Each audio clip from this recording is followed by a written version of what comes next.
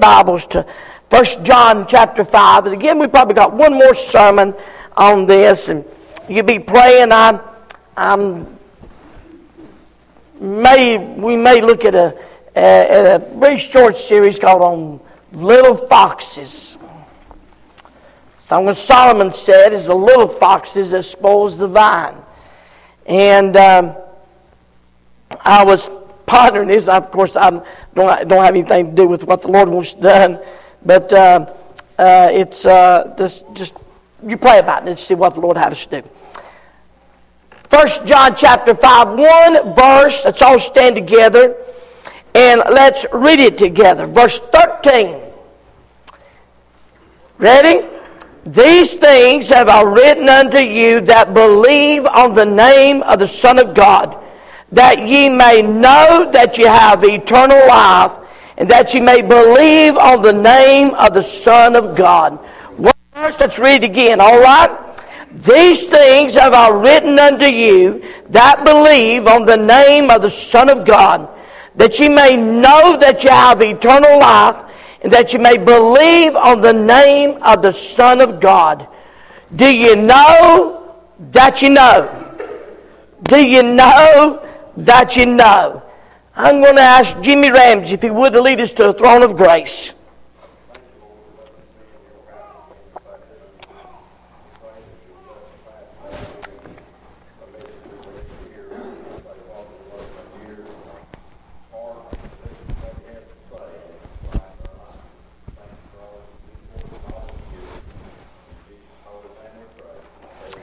Amen. You be seated. As we have walked through for several weeks now on 1 John, we really don't have to wonder why he wrote the letter.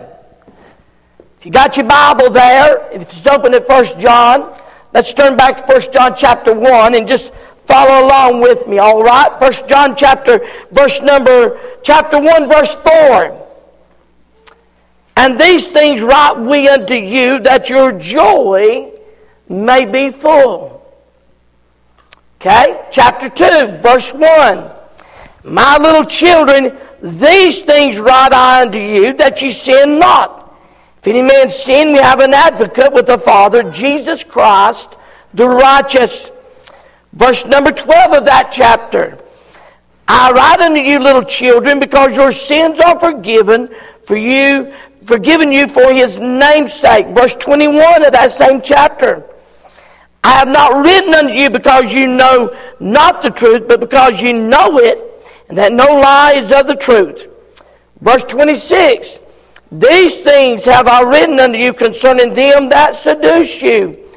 And then we come to the last chapter, and one more time he says, these things have I written unto you that believe on the name of the Son of God, that you may know that you have eternal life, that you may believe on the name of the Son of God.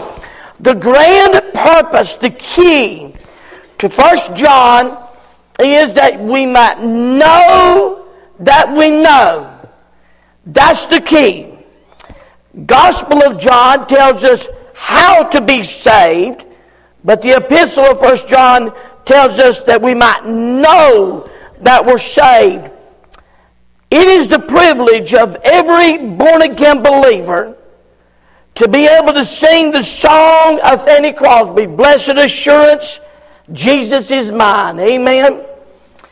There's actually a little town in Texas. It's called Uncertain. It's named Uncertain. It's the name of the town. Wouldn't you hate to live in a town where you live uncertain? Wouldn't you hate to live in a town like that? And yet what's even sad is that many times there are those that may be saved, may not be, but the truth is they live in uncertainty. They do not know. A little fellow standing on the side of the road, and a man stopped and said, son, do you know how to get to town?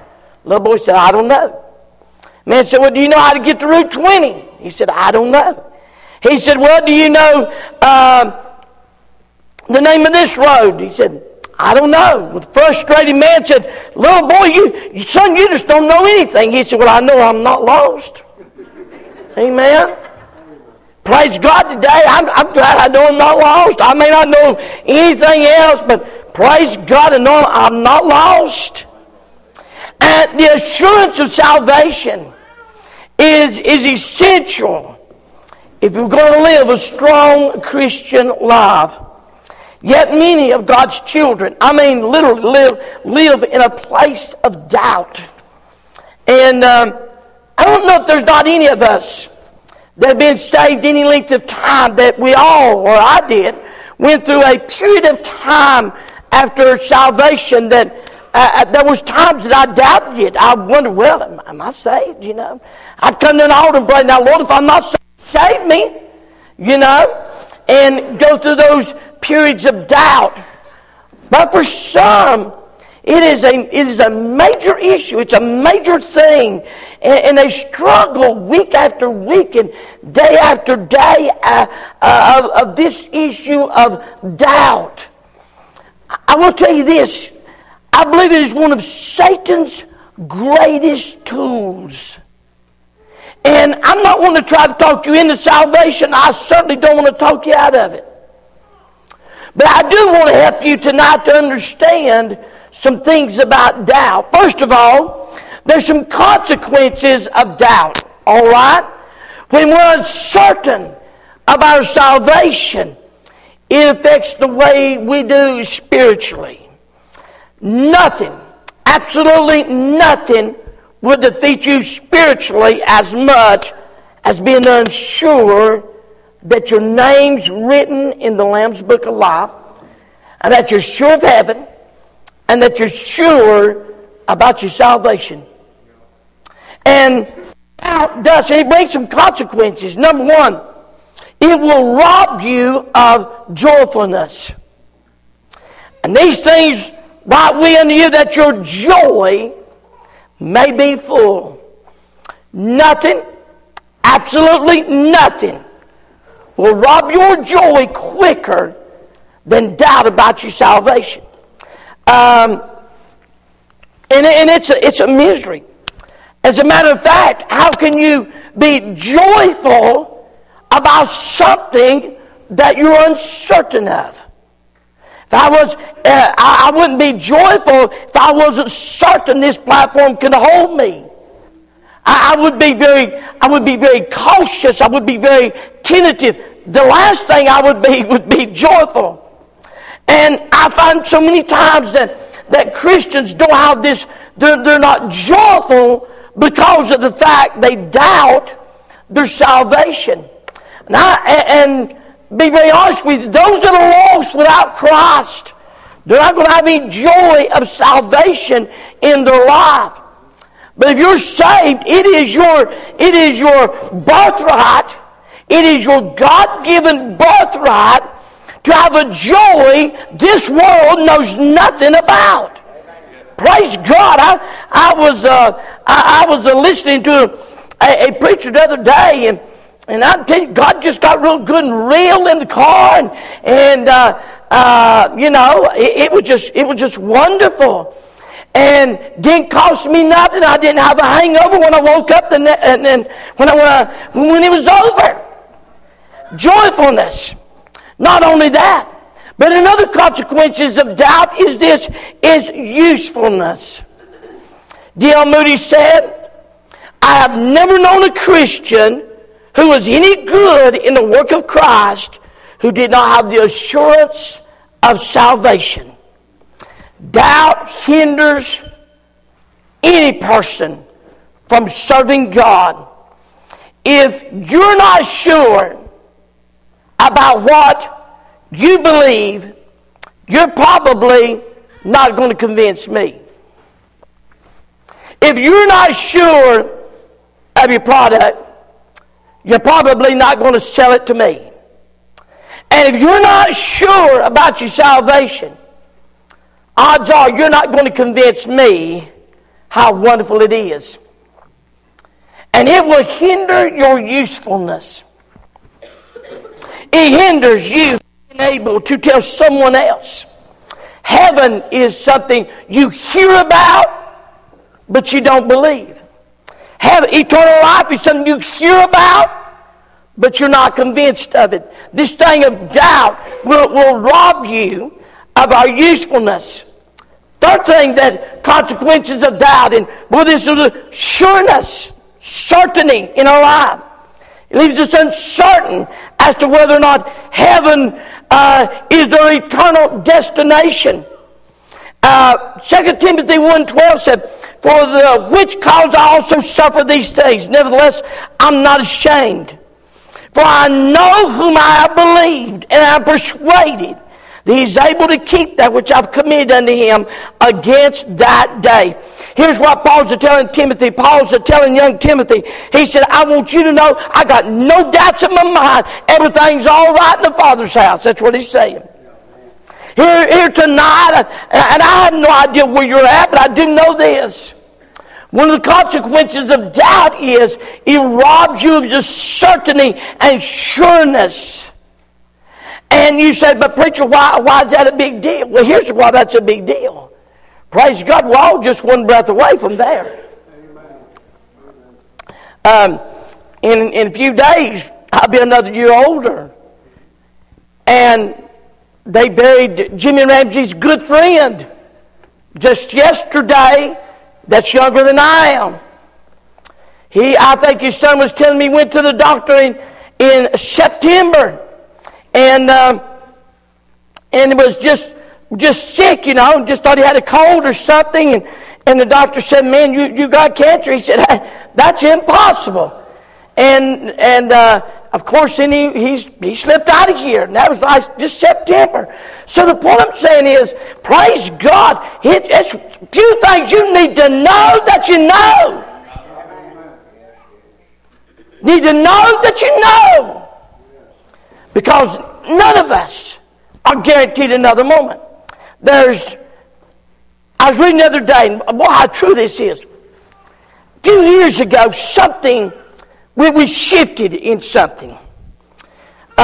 Years ago, preachers used to preach on, hellfire, brimstone preaching, just scare the devil out of you. And talk about you're going to get saved because you miss hell. A few years ago, that shifted. And the preachers started saying, well, listen, we need a preacher to tell them they need Jesus. So it gives great joy. And the fruit of the Spirit is this, and this, and all that's true, and it is good. But I heard this illustration, and I thought, man, I'm going to share this. Two men get on an airplane. One is given a parachute, and they said, now listen, wear this parachute, and it'll make the ride better. Another man is given a parachute, and he's told, in about 10 minutes, you're going to have to jump out of the plane. So one gets on the parachute, and the parachute's uncomfortable, it's big, it's bulky, it's hot. He just can't understand why in the world he needs that parachute. I mean, people are pointing, hey, why the parachute? Ain't that stupid? And he said, but they told me to wear it because it make the journey better. This other dude's wearing a parachute. He's not even thinking about how comfortable, how hot, or anything. What he's thinking about is, when I got to jump out of this plane, praise God, I'm glad I have it. Because and so we need to get back to this thing, and I'm almost convinced of myself. We need to get back to this thing. You need to be safe so you miss hell. And the boot to that is you need to enjoy the trip while you're going. But the motive is you're going to miss hell. And we got to get back to the reality that if they're not saved, they're going to die and go to hell. And we got to quit this trying to sweet talk them into heaven. When they die, it ain't going to make any difference what you or I think about them. I said this a few weeks ago. We don't do it. I'm not so sure we shouldn't. We don't do it. But a lot of times, people are preached into heaven when they die. I had one lady, and I'll never forget it, years ago. And I'm not sure, I don't think her husband was saved. I preached on Sunday morning. He cried to the top of his pants were wet. And he died on Monday from a heart attack. And she kept saying, now preacher, he's in heaven, isn't he? Preacher, he's in heaven, isn't he? And I'll be honest with you, I couldn't answer that lady. And I never did answer that lady. And I didn't preach him into heaven. And you say, why? Because I wasn't sure he's there. But I don't think he was. Now, I wasn't ugly and got up and said, well, I think he's in hell. I didn't say that or been unkind. But I'm simply saying the reality is of heaven and reality of hell is real. In Luke 16, the rich man died and lifted up his eyes, been in hell and in torment. And no matter what the family said, he was there. And nothing could change that. So the sureness of salvation, praise God, but doubt will rob you of that. So then we see not only the consequences of doubt, but what's the causes of doubt? Why do people doubt their salvation? What would the devil use to cause one to be uncertain? Well, the obvious answer is the devil. Praise God, he cannot do anything in this world to take my name out of the level of anything in this world. So, he does the next best thing. He does everything he can to get you and I to doubt what we have so we're ineffective. He don't want us telling our children. He don't want us talking to our sons and our daughters and weeping over. He don't want us telling somebody, hey, do you know Jesus? And so he brings some things into our life that gets us to doubt. Let me give you a few of them. Number one, emotional reasons. Here's what you mean. I'm talking about our feelings. I didn't know if you knew this. I mean, this is really going to be deep. Are you ready? Our feelings change every day. I am amazed. I'm amazed. I'll never get this fella, and he was sincere as he could be. He said, I bet you wake up every morning praising God. I said, what? I said, no. Some mornings I wake up and say, Lord, am I alive? No. I want you to know the most insecure, the most undependable thing you have is your feelings. I can test it. How many of you have been married over 2 years? Okay. If you went by feelings, how many of you would still be married?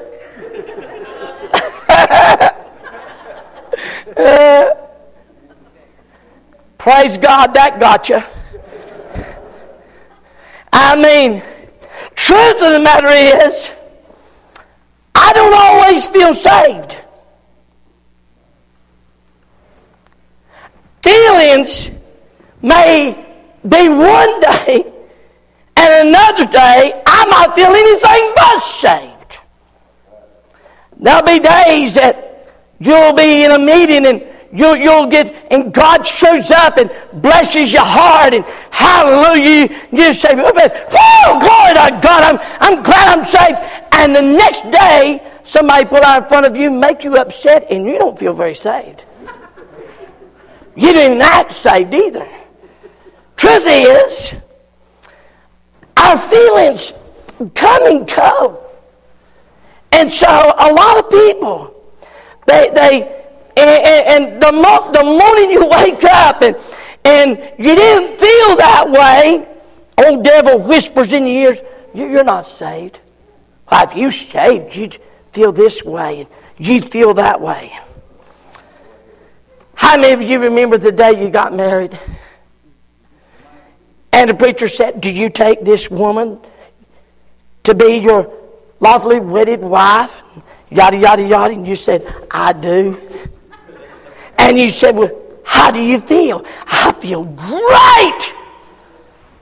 And then, a few days, because I'm going to tell you a little secret. I always, and I do this, and I love doing it. This brings me great joy. I sat down with a young couple, and I said, now, do y'all believe you know each other? Yes, sir, preacher. Yes, sir. We do. And I just say, okay. I love that answer. You know why? Because you don't know anybody till you wake up day in, day out, and you live with someone every day. Amen? Some of you fellas, wife, it'd be okay if he says, oh, amen. It'd be all right. She said it'd be okay. Go ahead.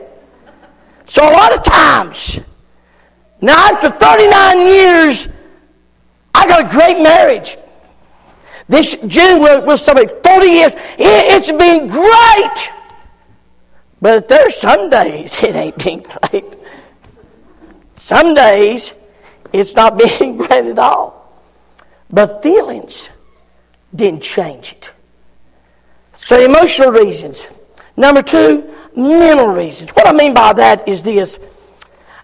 I don't remember that day I got saved. The older I get, the harder I remember things. If I went to the doctor and said, I can relate to this. Doc, I have a serious memory problem. Can't remember anything. The doctor said, how long have you been having this problem? The man said, what problem? A lot of people, now don't you listen to me, I'll help you tonight. A lot of people can't remember the date that God saved him. They remember the experience, but they didn't remember the date. I've heard preachers actually say this. Praise God, hallelujah. If you can't remember the date and the time, you're just not saved. I'm just going to be honest with you. There ain't a thing in the Bible about that. Now, if you do, praise God that you do. Hallelujah that you do. But the truth of the matter is, a whole lot of people don't remember the date or the day. And it's a mental thing. And you hear that. Someone says, now, I can prove this. How many of you remember the day you were physically born? You remember that day. Oh, you know the date now, but you didn't know when you was born. Someone told you later. I guarantee February the 12th, Zeke did not remember being born. He didn't remember the day. Now, when we get birthday, many times. Now, praise God, y'all to remember the experience. Y'all remember when Jesus comes in your heart and changes. Y'all remember what Jesus has done for you. But can I just say this? There's nothing in the Bible that says you got to remember the date. It's good if you do. I encourage people when they're saved to put the date in their Bible so they can memorize that and know that. Number 3, circumstantial reasons.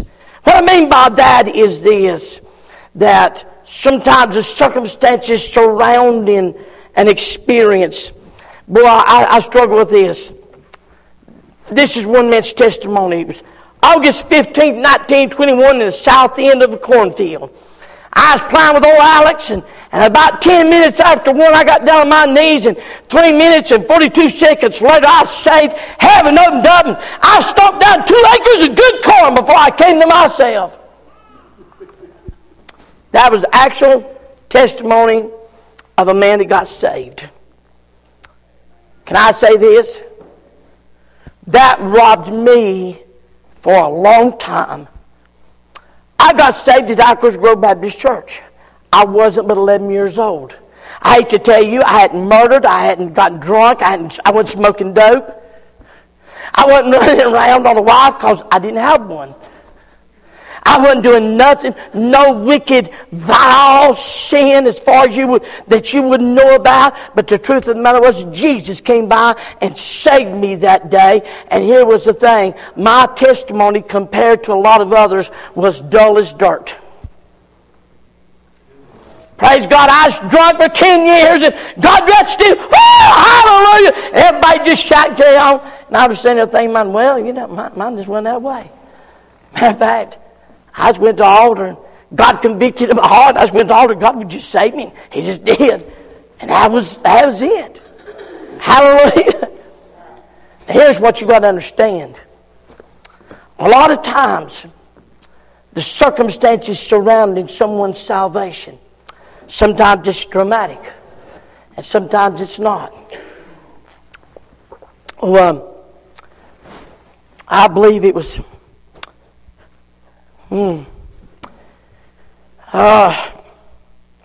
Here's a preacher down in South Carolina. I told you, memories are going. Pastor down in Greenville for years and years. No. Run the school down there. Harold Sotler. Well, Harold Sotler was a preaching, and boy, I'm telling you, he was a preaching. And in the back of the old fella, everybody knew him. He was a town drunk. He was wicked, and everybody knew he was, and had that reputation. Well, Harold Sotler, he got to preaching. Hell hot. And boy, after a while, everybody's a praying and everybody's a doing everything. About that time, our old man came, and boy, I'm just telling you, the roof come off of that building. And old Harold Sotler told this story. He said there was a little girl slipped up behind the pulpit and said, tugged on his coat, said, "Preacher, I need to get saved." And said she bowed right behind the pulpit and asked Jesus to come in her heart. And he said he stood up, and that day God allowed him to understand. Praise God for saving that man. But what we ought to be shouting over is God saving this little girl so her life don't have to go down that road. I'm going to tell you a little secret here.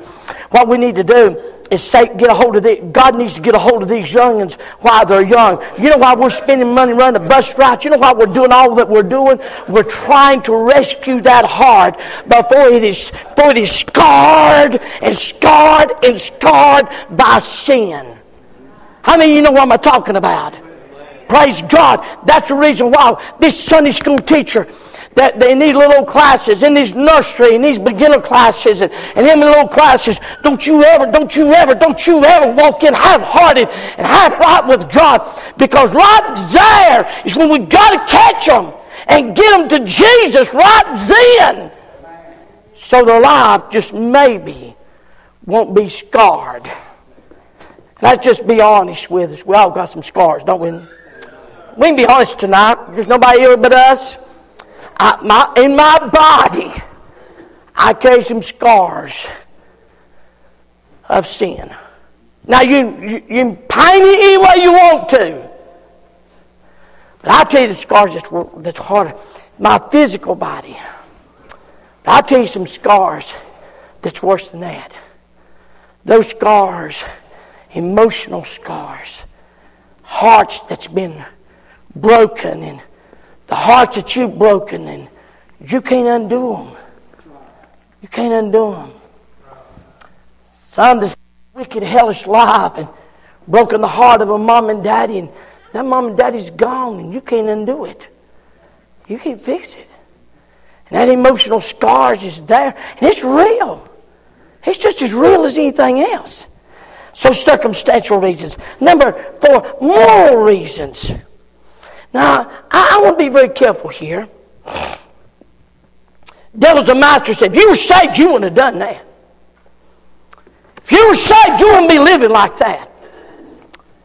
And I believe it's true to a certain extent.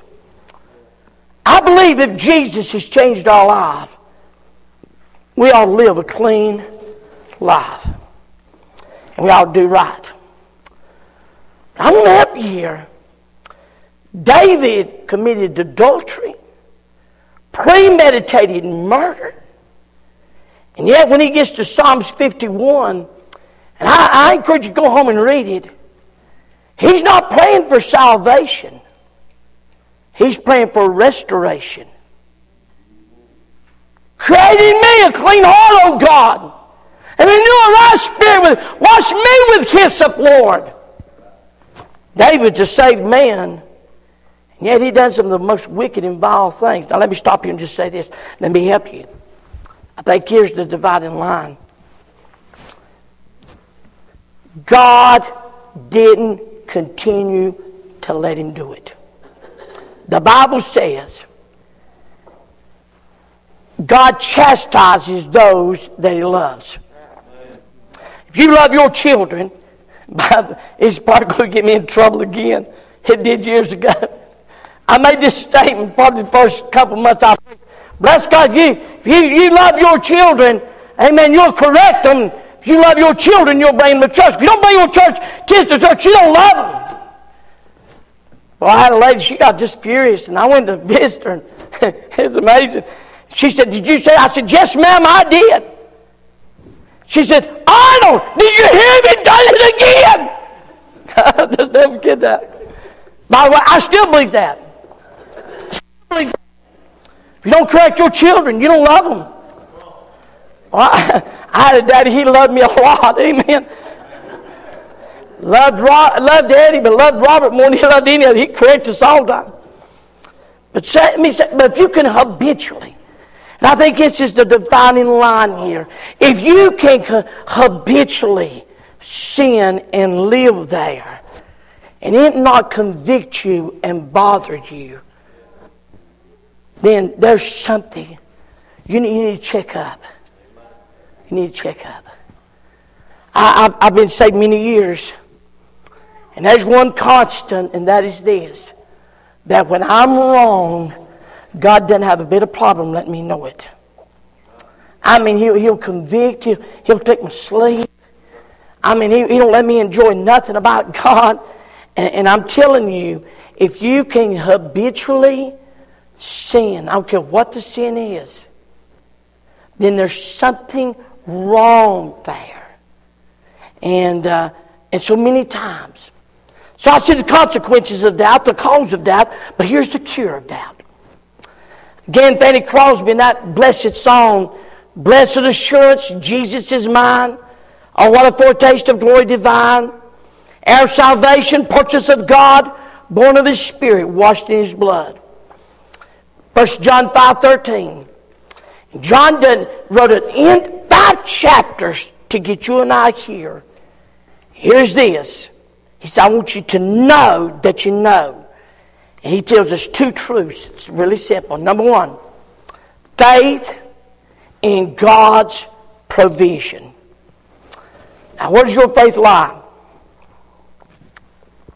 What's your faith in? If you're dependent on you to get you to heaven, you're in trouble.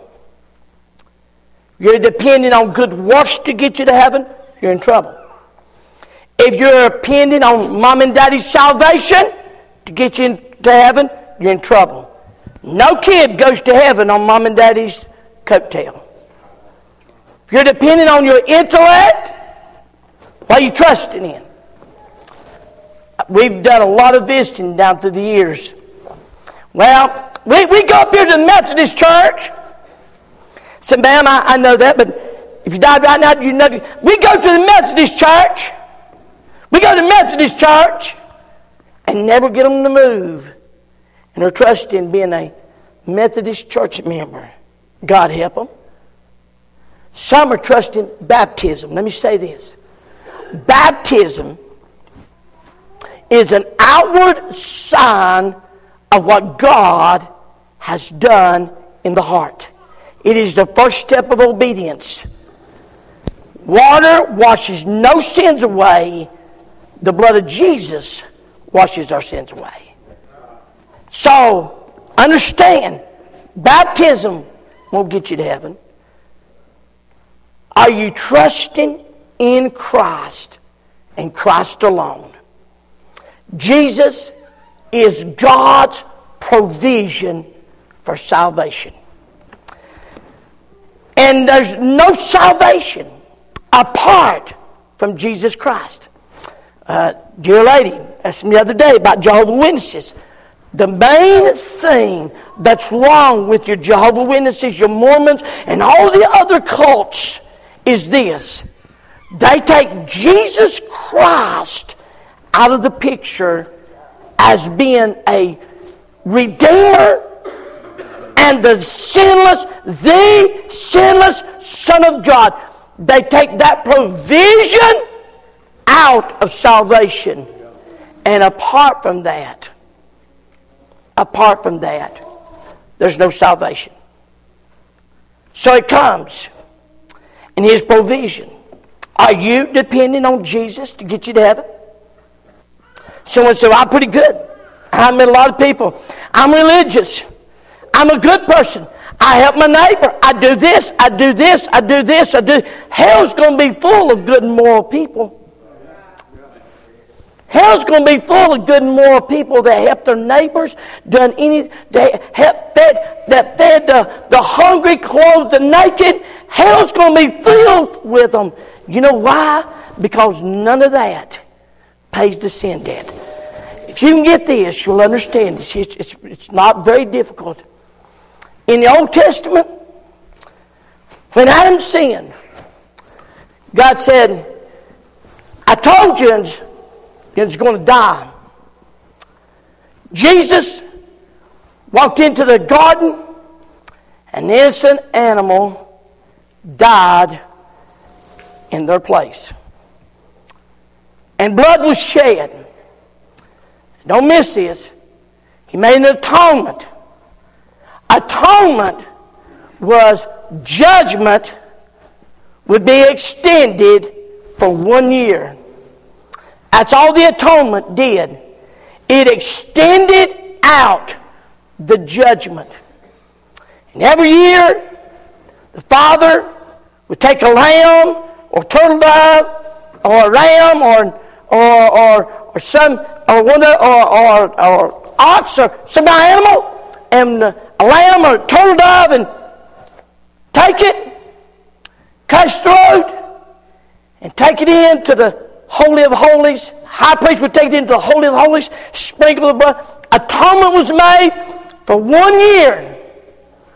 But they never come out shouting, because all it did was judgment was moved up 1 year.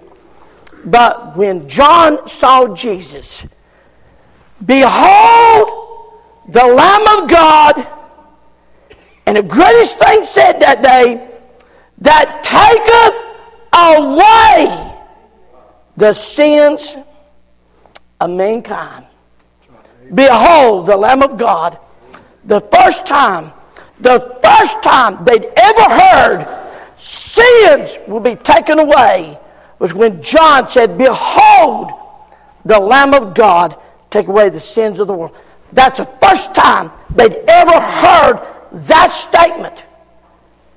And so Jesus becomes that one. Faith in God's provision. Number 2, faith in God's promise. John 3:36. He that believeth on the Son hath everlasting life. And he that believeth not the Son shall not see life, but the wrath of God abideth on him. John 3:36. Let me read it to you again. He that believeth on the Son hath life, everlasting life. But he that believeth not the Son shall not see life, and the wrath of God abideth on him. Let's just say, preacher, I don't feel saved. I didn't ask you how you felt. I asked you, have you accepted and trusted Jesus as your Savior? Preacher, I don't remember the day. Didn't ask you if you remember the day. Have you trusted Jesus Christ as your Savior? Preacher, I didn't have an experience like so-and-so. I didn't shout, jump queues. I didn't do none of that. That ain't what I ask you. I ask you, have you trusted Jesus Christ as your Savior? I love this. Someone said, boy, preacher, if I could just get a sign that I'm saved. Well, He has given you a sign. It's the Word of God.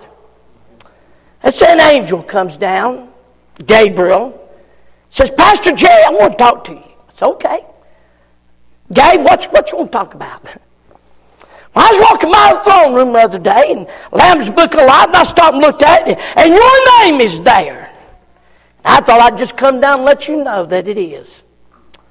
I'd say, Gabriel, praise God, thank you for doing so, but you didn't have to come all the way down here to tell me that.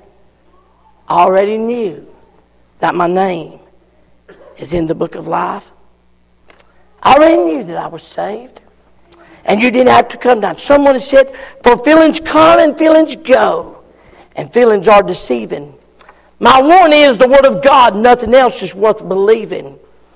Though all my soul shall feel condemned for a want of some sweet token, there is one great in my heart whose word cannot be broken. I'll stand on His unchanging word till soul and body sever. For though all things shall pass away, His word shall stand forever.